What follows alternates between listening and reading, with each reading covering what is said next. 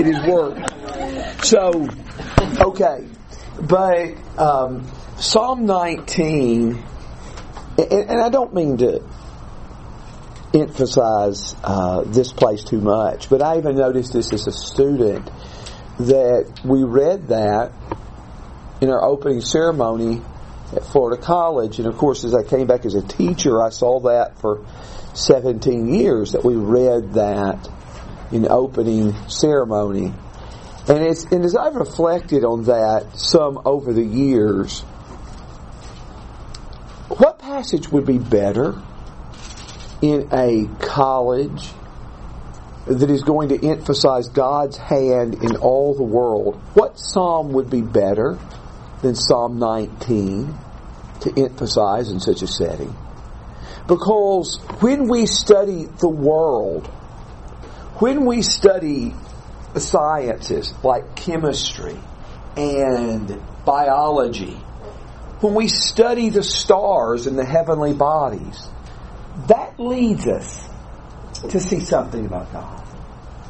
And when we study scriptures and we examine them, that leads us to see something about God as well. And what I'm trying to suggest is, whenever that choice was made, and they said that was been done since the opening year of the school, it was a very good choice, a very wise choice.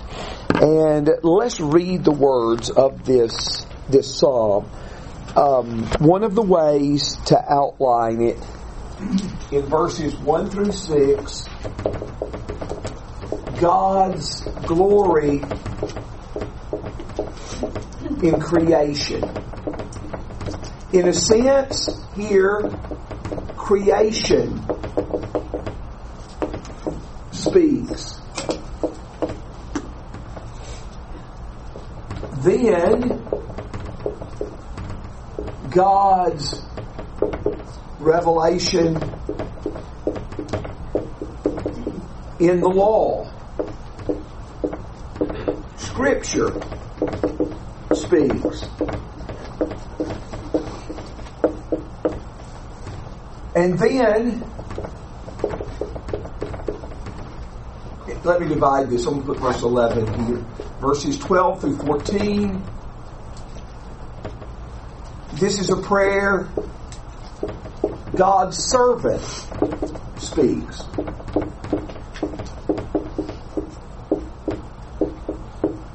God's servant speaks. So Psalm 19, for the choir director, a psalm of David. The heavens are telling of the glory of God, and their expanse is declaring the work of His hands. Day to day pours forth speech, and night to night reveals knowledge. There is no speech, nor are there words. Their voice is not heard. Their line has gone out through all the earth, and their utterances to the end of the world. In them He has placed a tent for the sun, which is as a bridegroom coming out of his chamber. It rejoices as a strong man to run his course. Its rising is from one end of the heavens, and its circuit to the other end of them, and there is nothing hidden from its heat. The law of the Lord is perfect, restoring the soul. The testimony of the Lord is sure, making wise the simple. The precepts of the Lord are right, rejoicing the heart. The commandment of the Lord is pure, enlightening the eyes. The fear of the Lord is clean, enduring forever. The judgments of the Lord are true. They are righteous altogether. They are more desirable than gold, yes, than much fine gold, sweeter also than honey, and the drippings of the honeycomb. Moreover, by them your servant is warned, and in keeping them there is great reward. Who can discern his errors? Acquit me of hidden faults. Also keep back your servant from presumptuous sin. Let them not rule over me. Then I will be blameless and I will be acquitted of the great transgression. Let the words of my mouth and the meditation of my heart be acceptable in your sight, O Lord, my rock and my redeemer. Now, in these first 6 verses, the term he will use for God is the term El. The heavens declare the glory of God. The firmament shows His handiwork. In the ancient Near East, this was a common name that would be used for God among many nations. For example, among the Canaanites, El was the father of Baal or Baal that we read of so often in the Old Testament in Canaanite theology. But El was a more generic name for God. The heavens declare the glory of God. But when he gets to verse 7, he uses the term Yahweh, which is translated in the Old American Standard Version Jehovah, and a few times in the King James it's translated Jehovah. But this word is used 7 times, 6 in verses 7 through 9. 6 in verses 7 through 9. The Lord in all capital letters indicates Yahweh. It's no longer the generic God. It is Yahweh specifically who's communicating in Scripture. Now, I think there's a purpose for this. And think about that just a moment. Let's look at these first 6 verses. And you can think about that if you want to. We want to come back to it in just a second. And I'll ask you for a reason for that, possibly. Not with certainty, but with possibility. But the first 6 verses, where God's glory is shown in creation, verses 1 through 6 are similar to Psalm 8. When I consider the heavens, the work of your finger, and the moon and the stars which you have made, what is man that you are mindful of him? Psalm 29 is going to deal with God's glory as illustrated in the thunderstorm. Then Psalm 104 talks about praise to God. Psalm talks about the sun and things like that. Psalm 148. Psalm 148 is the basis of our song, Hallelujah, Praise Jehovah. And so it's going to be very similar to these which celebrate God's role in nature. And notice all the words which emphasize speech. The heavens are telling. The expanse is declaring. In verse 2, day to day pours forth speech. In verse 2, reveals knowledge. A lot of words connected with speech here. But the heavens are telling of the glory of God. You know that astrology is trying to determine our life based on where the stars are. And I'm not encouraging that, but it's very close to the word. I might be mixing them up. Which one is the study of the stars? Astronomy. Astronomy is the study of the stars, and astrology is okay. I have always wished I knew more about astronomy.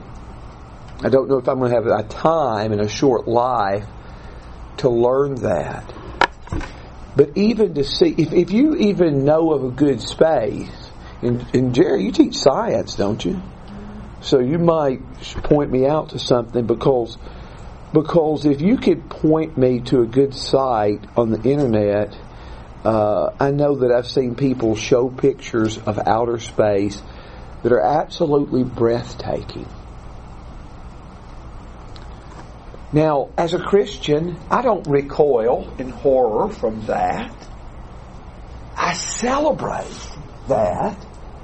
But I also should know that's not an end in itself, but it points beyond itself to the God who made it. That if the heavens that we can see are that impressive and that awe-inspiring, how much more the God who spoke them into existence. The heavens are telling of the glory, and their expanse is declaring the work of His hands. This word translated expanse in verse 1, it may be translated firmament in your version, but it is the word used, firmament, in Genesis 1. It's only used 17 times in the whole Old Testament, and 9 of them are in Genesis 1. The heavens are telling of the glory of God. Their expanse, their firmament, is declaring the work of His hands. Day by day pours forth speech, and night to night reveals knowledge. Whether it is looking up in the sky in the middle of the day, or whether it is at night, we look up with the moon and the stars, day after day, night after night, they are declaring God's glory and God's praise. How can we look at that and not believe in God? How? Now in verse 3,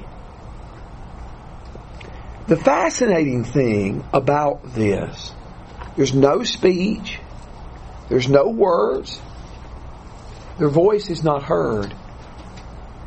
They don't utter a sound. They don't utter a sound.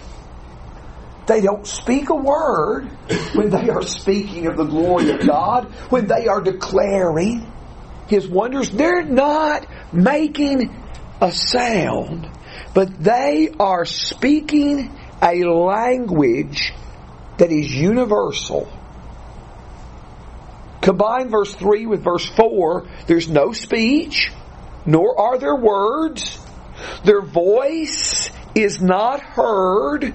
Their line has gone through all the earth. Their utterance is to the end of the world. Whatever language you speak, whatever country you're in, you can look up and see the same thing. In whatever language you speak, you are seeing the same message. The Tower of Babel did not divide this language, because we can all look up and see God's glory, God's greatness, God's majesty by what He has made. Psalm 8 particularly focused on the moon and the stars. When I consider the heavens, the works of your fingers, the moon and the stars which you have made, what is man that you are mindful of him, or the Son of Man that you visit him? Psalm 8 focused on the moon and the stars. Psalm 19 focuses on the sun. It focuses on the sun. And notice the language here is not scientific. The language here is poetic. In verse 4, He's placed a tent for the sun. Now this is not telling us as Christians we should believe there's some great tent out there that the sun is put into every night. It is poetic language that makes perfect sense when you understand it that way. But it's as if this sun, which dominates the sky for so long during the day, is put away in a hidden spot at night. Of course, at that time it's hidden from us. It's shining for someone else. and speaking of God's glory to them. But the Son is compared to a bridegroom coming out of his chamber. There are two comparisons made in verse 5. The Son is like a bridegroom coming out of his chamber. It's like a strong man running his course. The Son is a bridegroom. The Son is a strong man. It rises from one end of the heavens, and it's like the strong man running his race. It races across the heavens. It races across the heavens all day until finally it finishes its race at night, and there is nothing hidden from its heat. And by the way, I want you to notice in verse 5, when the Bible talks about the glory of the Son, it does not talk about the bride, but it puts the emphasis where it should, on the bridegroom. So young people, remember that in your marriage. The bridegroom is like the Son coming out of his chamber.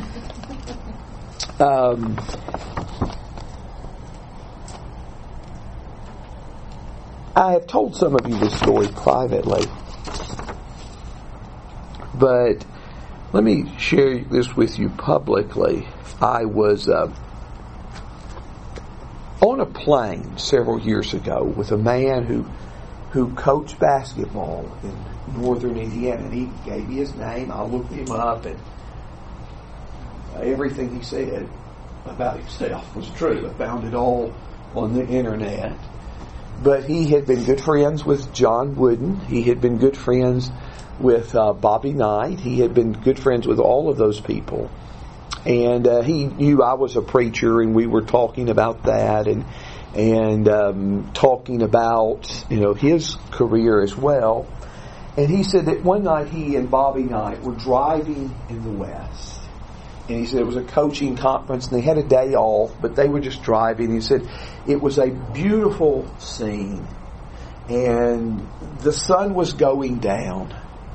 And he said, I never heard him talk about this at other times, but he looked at all of that, and he said, how can anyone look at the heavens and say there is no God? I have the same question myself. Sometimes I've looked up at the sky on a beautiful night, and the sky is a beautiful picture of blue, and the birds are flying in the heavens, and the wind and everything just feels perfect. It is a picture that no artist could paint, and yet you're going to tell me that this painting had no one who drew it, no artist who drew that picture? I just can't buy that. What thoughts do you have right here on verses 1 through 6? What is their line, Tommy? In verse 4, their line is going out. It's used in parallelism with the term utterances in the latter part. So I take it that it fits that picture. That it just is something they say. They don't speak words, but they speak in a language that everybody can understand and everybody can interpret. So I think that's what it probably means. I've got a footnote for that word line. It says sound. Sound, yeah. Let me see this. ESV just says their voice. Yeah, it is the word that can be translated voice or sound, and is more generally translated that way. Why they decided to translate it line, I don't know, but let's see, it may be it is just simply because it is the same word voice used at the end of verse 3, and it may be that they just wanted to make it stylistically different. Now, I want to ask you all, and I'm going to reveal my prejudice before, so if you disagree, don't feel bad about saying it. But do you all think that's foolish in a translation? That they're trying to have a stylistic difference, so they'll translate the same word voice in the end of verse 3 and line at the first of verse 4, and obscure to the person who's reading it in English, who may want to know as much about the Hebrew background as he can, that this is the same word. I think that's foolish. Don't you all? That is a big weakness of the NIV, but every translation does it at some point. And I'm not writing off the NIV as a whole, but I'm saying that is a big weakness of theirs.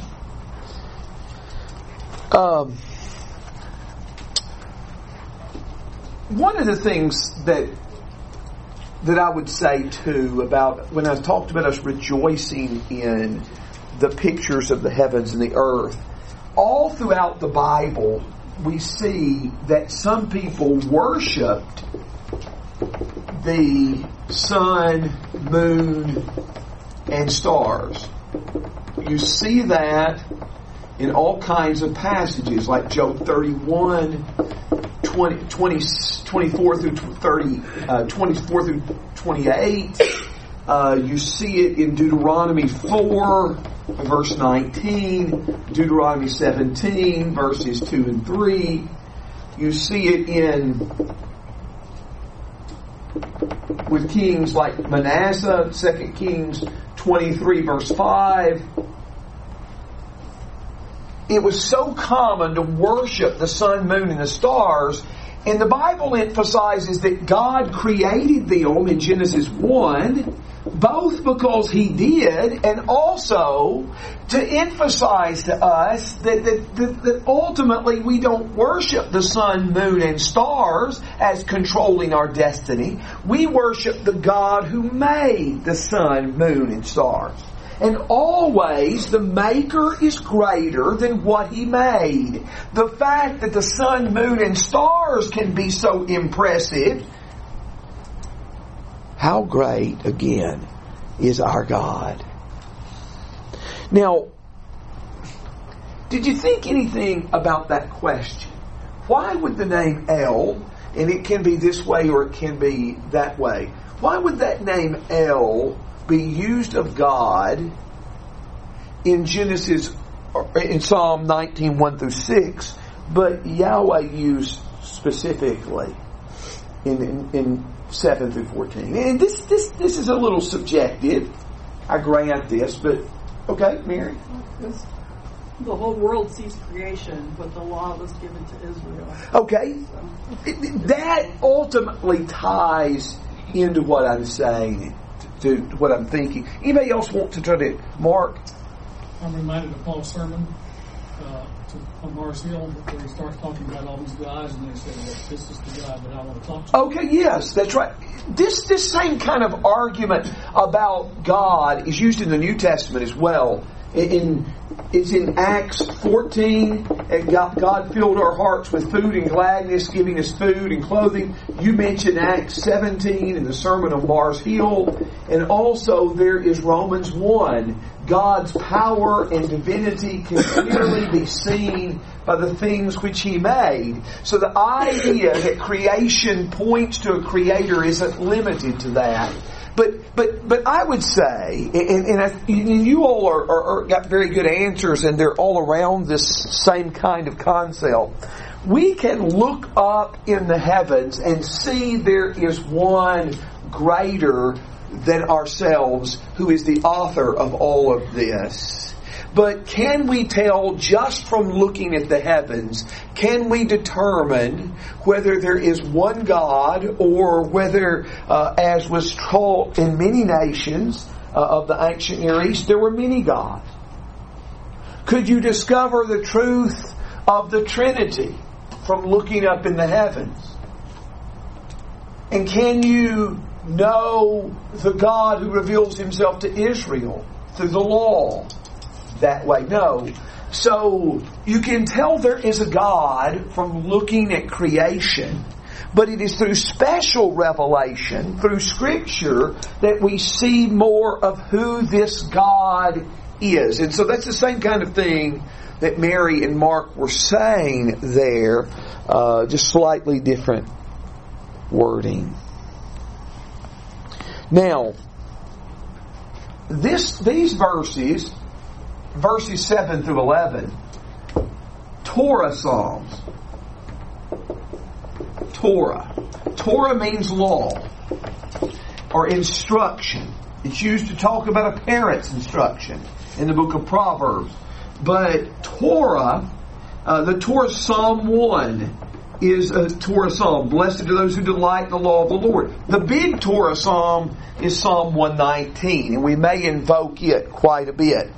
But trusting you've gotten down these things on the board.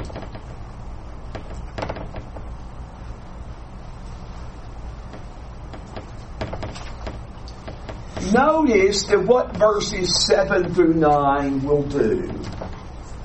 19 verses 7 through 9 will give the term like the law of the Lord. It will give a term like this, and it will give a synonym for it. And it will tell us the law of the Lord is perfect. And then it will tell us what it does. It restores the soul. It restores the soul. And you see this 6 different times from verses 7 through 9. The law of the Lord is perfect. And that word perfect was translated blameless several times in Psalm 18, including Psalm 18, verse 30, as for God, His way is blameless. The law of the Lord is blameless. The law of the Lord is perfect. The law of the Lord restores the soul. And this phrase, restores the soul, is actually 2 words in Hebrew. And it is the same phrase used in Psalm 23, verse 3, where the Bible talks about the Lord as shepherd. And it tells us He restores my soul. He restores my soul. One writer made a point, and I thought this was interesting, that verse 6 ended with the fact that we cannot hide from the heat of the sun, and we're wilting under the sun, and yet the law of the Lord restores our soul. It restores us. It gives us new life. It gives us strength. The word translated restore is often translated repent. It may lead us to correct our ways and turn our paths. It may turn to repent of things astray in our life. But the testimony of the Lord is sure, making wise the simple. Making wise. It is sure. And the word sure that's used here in verse 7 is a form of the word amen. What does amen mean? Let it be. Let it come to pass. The word of the Lord is sure. It is used, a passage that uses this is Genesis 42 verse 20, where Joseph was talking to his brothers, and of course he knows who they are, they don't know who he is, and he says, let all of you go to your family, and I'll keep one of you here, and you may come back and verify these words. Same word. Verified, Genesis 42, verse 20. It is the word used here. The Word of God is sure, it is dependable, it is verified, it is trustworthy. What can we depend on in our uncertain world? What can we depend on? Testimony of the Lord is sure. And it makes wise the simple. If you're a simple person, it can make you wise. If you're a wise person, it can give you a greater depth of wisdom. Listen to what Psalm 119, verses 98 through 100 says. Your commandments make me wiser than my enemies, for they are ever mine. I have more insight than all my teachers, for your testimonies are my meditation. I understand more than the aged, because I have observed your precepts. I have restrained my feet from every evil way, that I may keep your word. The testimony of the Lord is sure, making wise the simple. The precepts of the Lord. The precepts of the Lord. How would you all define precepts?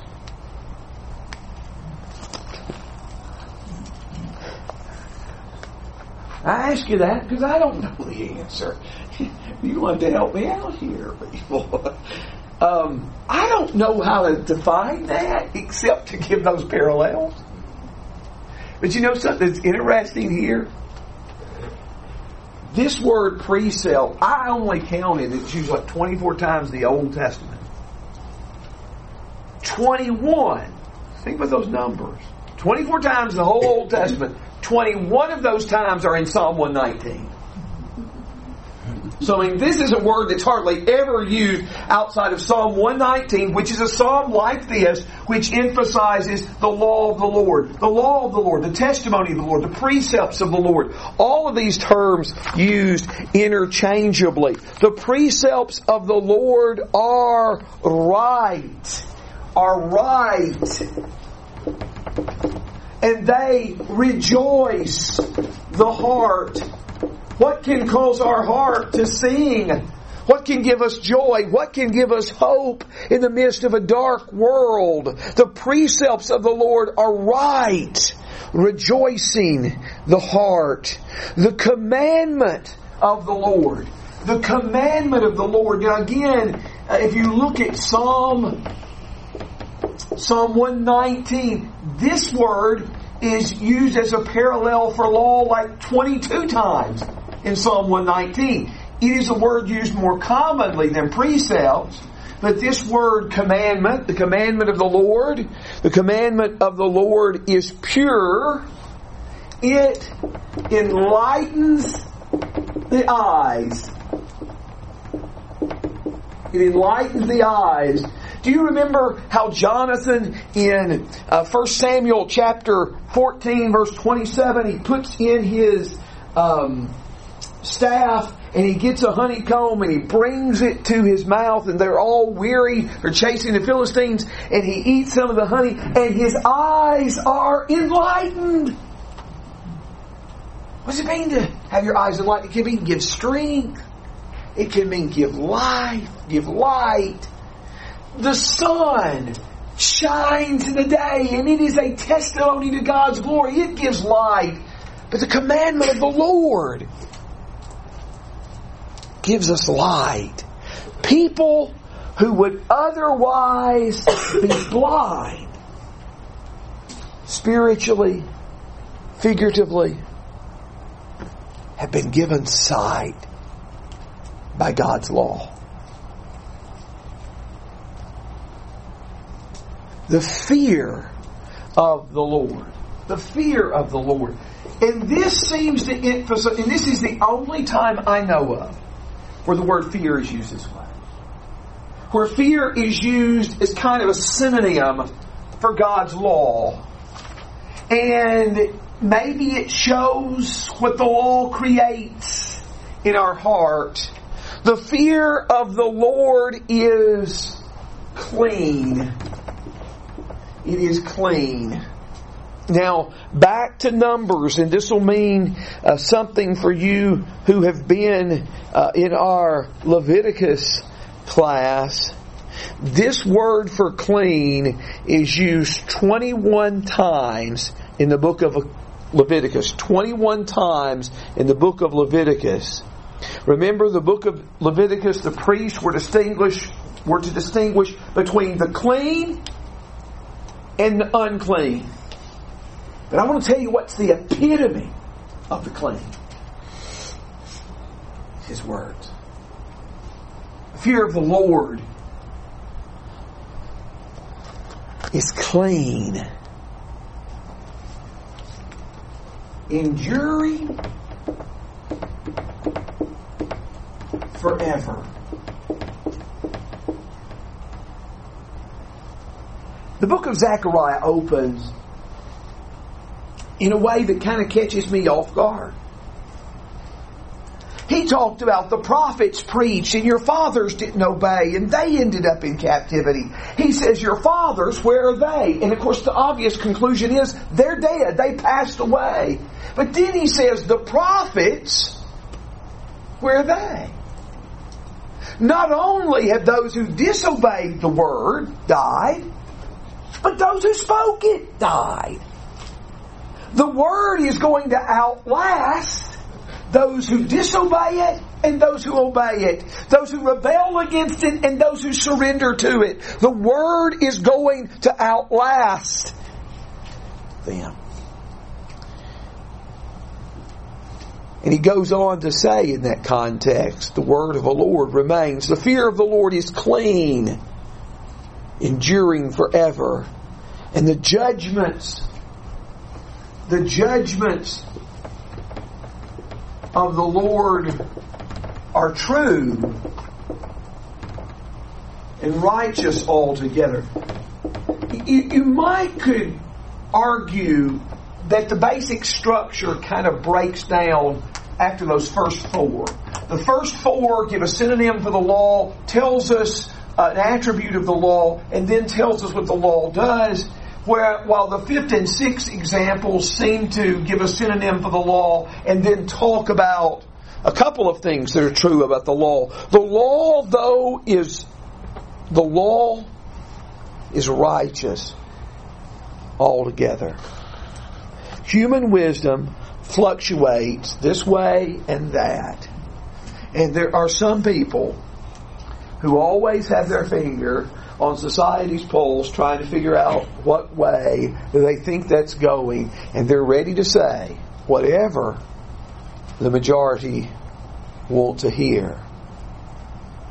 But the word of the Lord, the judgments of the Lord are true and altogether righteous, and they are more desirable than gold. Yes, than much fine gold, sweeter than honey, and the drippings of the honeycomb.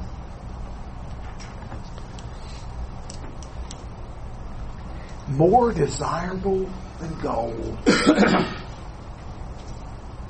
There are people, when they heard there was gold discovered in 1849 at Sutter's Mill in California, left behind everything in quest of going and pursuing that gold. And yet, many of them, most of them, had greater riches right there in their possession. They are more desirable than gold, than much fine gold. And to this day, I've never seen anybody buried, clutching their money.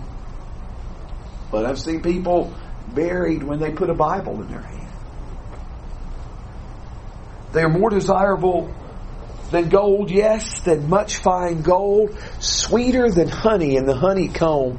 That was the sweetest food they knew of, and their hearts desired honey. And it gave them strength, as we just talked about Jonathan finding the honeycomb and enlightening his eyes.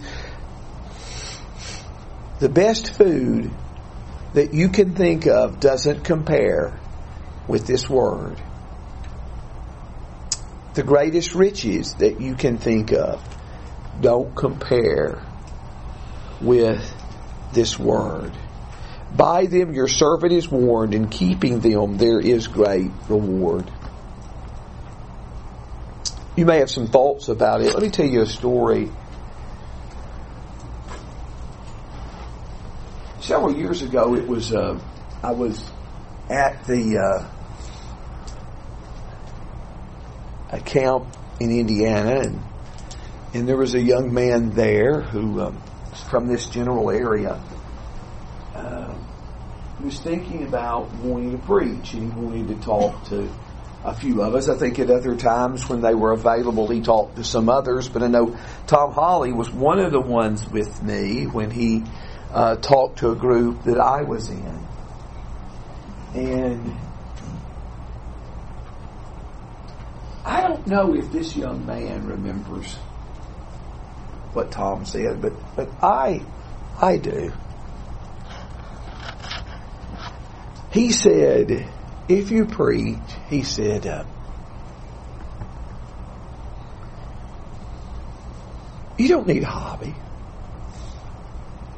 Let the Word of God be your hobby. And you don't need to unwind. You don't need to come back at the end of the day and flip on a television and sit there and watch it for a long time, unwinding. Unwind with the Word. And occasionally when I violated that, Christy's told me, Tom would be disappointed in you.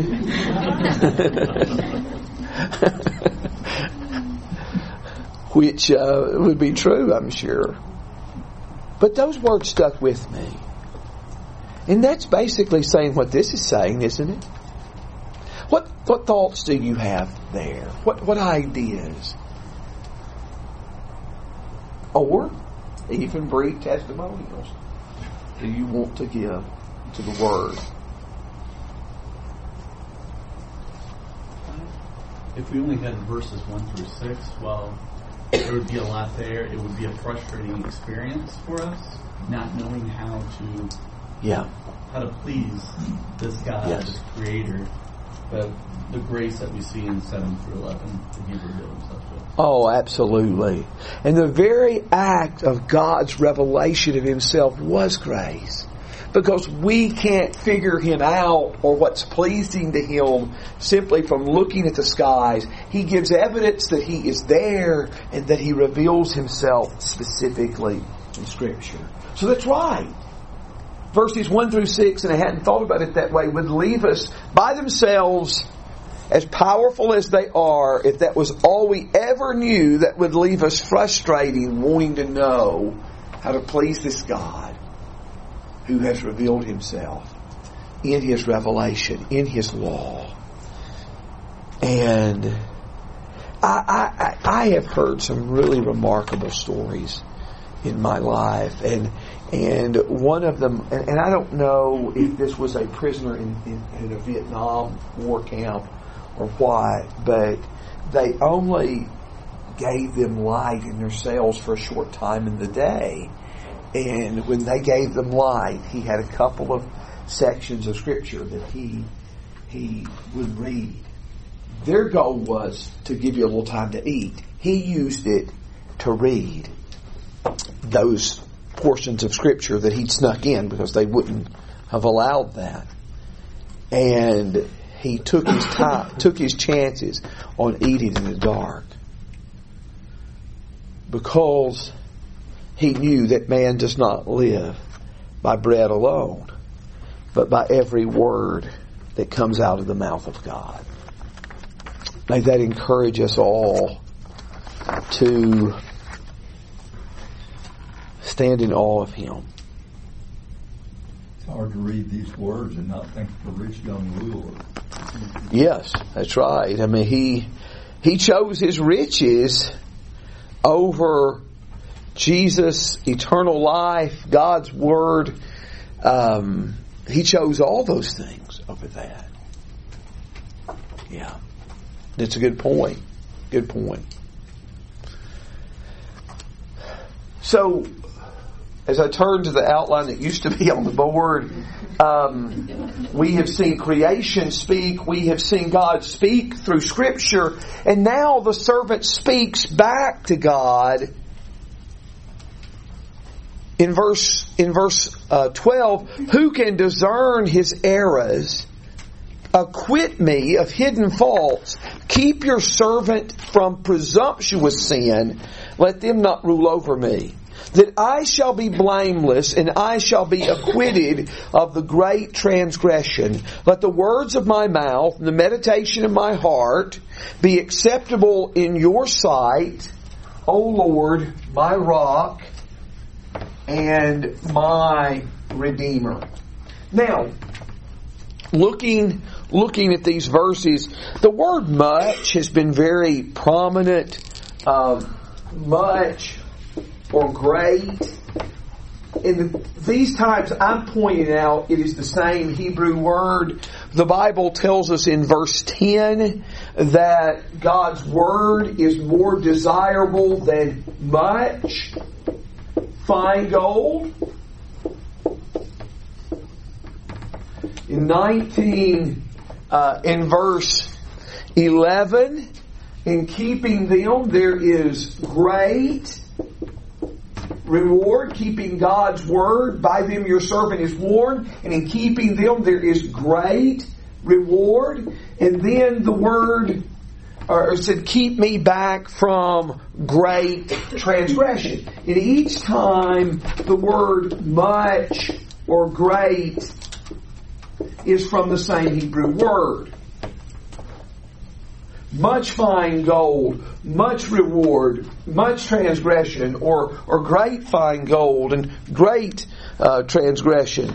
But the word blameless, you notice too, the word blameless in verse 13, it's the same word that is used to describe the law of the Lord is perfect. In 19:7, that word perfect, the same word translated blameless in 19:13. Just like the law's blameless, he as a servant wants to be blameless. But he looks up in the heavens.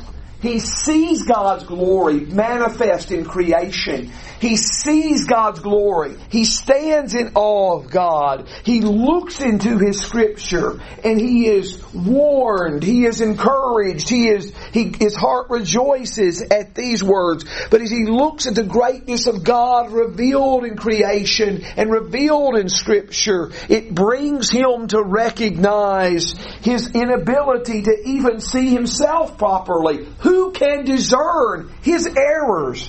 Who can see himself and evaluate himself properly? Acquit me of hidden faults. In light of a God that's so great that He's revealed constantly in nature and who reveals Himself so impressively in Scripture, we're convicted by this truth. Who can even understand our errors, our sins? Forgive me of hidden faults and keep me back from presumptuous sins. What is presumptuous? The contrast is between sins that are hidden and sins that are presumptuous. I don't think the sins that are hidden, and presumptuous is a good word to abbreviate, but I don't think the word hidden in this text refers to things hidden from the eyes of men, but they're hidden from the psalmist. I mean, you look there at the context. Isn't that what he says? Who can discern errors? Acquit me of hidden faults. The things I don't even see. They're too characteristic of me, maybe to even see. But the Bible makes a distinction in our attitude of sin. In Numbers 15, the Bible talks about sins that we commit in ignorance and sins that we commit presumptuously. There are things that we do wrong, but we may not recognize they're wrong. There are things that we know that are wrong, and we defy God, and we say we don't care.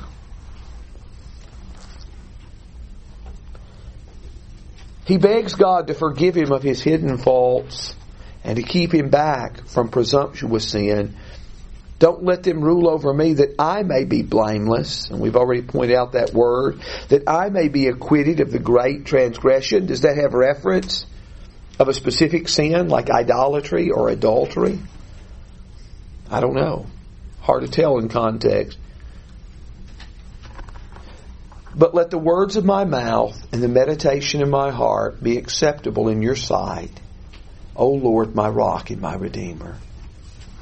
The word for words in verse 14 is the same root word translated speech in verses 2 and 3. So the psalm began with the heavens and the earth pouring forth speech to declare God's glory. And the psalmist hopes, David hopes, that his words would be equally pleasing to God. Let the words of my mouth and the meditation of my heart be acceptable in your sight, O Lord, my rock and my redeemer. This psalm goes from creation to God's law to each person. It goes from the big picture to the small picture. Psalm 103 does the opposite. Bless the Lord, O my soul, and all that is within me. Praise His name. And 103 ends with all creation praising God.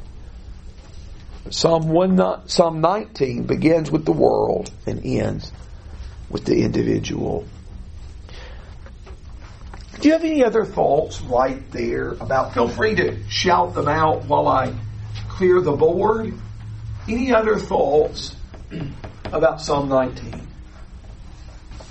In 14, the use of Lord, is that Yahweh? Would that say that our expression should be more along the lines of 6 through 11 or 7 through 11 verses 1 through 6? Well, I think that, yes, it is the word Yahweh, as you can tell by the all capital letters there. And that's the 7th time that the word is used in this 7 through 14. But I think it's just, he knows God intimately. He knows Him as Yahweh. First of all, let's ask, is this psalm quoted in the New Testament? Is that psalm quoted in the New Testament? Anybody? You got a 50-50 chance. Give it a shot. Brad, you look like you're just chomping at the bit. So if you ask the question, I'm going to say yes. Yes. Okay, you did well with that. Yes. It is quoted. Psalm 19, verse 4. Their line is gone forth. Their voice or their line is gone out to the earth. Their utterances to the end of the world. That is quoted in Romans 10, verse 18. But it's interesting. You all know Romans 10:17, don't you? Faith comes by hearing, and hearing by the Word of God. And then their line has gone forth into all the world. Here, it talks about how God's Word, how God's creation is points the Creator to every person on earth. And the gospel is viewed in that same way. And it states that the gospel has gone into the world just like God's creation has demonstrated to every person. So the gospel has gone to all the world. Now, I could do more with that. And I'm not satisfied with leaving it there. But unless you've got more, I am going to leave it there right now. Because I don't know how best to express all of that. Jesus in Psalm 19. What would you say to that? Jesus in Psalm 19. How do you see that? Well, knowing that Jesus is the creator, you see his voice proclaiming those things. You're mentioning of all those speeches, and just seeing him uttering those words in creation. I just can't help but see that vision. Yes, Jesus as creator. In the beginning was the Word was with God, the Word was God, and without Him was not anything made that was made. All things were made by Him. Think about Jesus being a man and walking on this world that He had created. It is an amazing concept. And not only is He creator, but the Bible talks about the heavens are declaring His glory. And John, particularly, the Gospel of John, emphasizes that we see His glory through the cross. In John 13, I'm drawing a blank on the verses. I think it's verses 31 and 32, where you see God's glory via the cross. And just as God's glory is shown in creation, God's glory is shown in the cross. He's not only creator, as Brad pointed out, but He's rock. In Matthew 7, He's the rock on which we build our house. He is our rock. He is our Redeemer who saves us. Ephesians 1 verse 7 and so many other passages that we could use about Him being our rock and our Redeemer. And I'll tell you something else that strikes me. The psalmist says, "Who can discern His errors? Cleanse me, acquit me of hidden faults." Jesus said, "Father, forgive them, for they do not know what they do." Comparing Psalm 19:12 with Luke 23:34. Father, forgive them.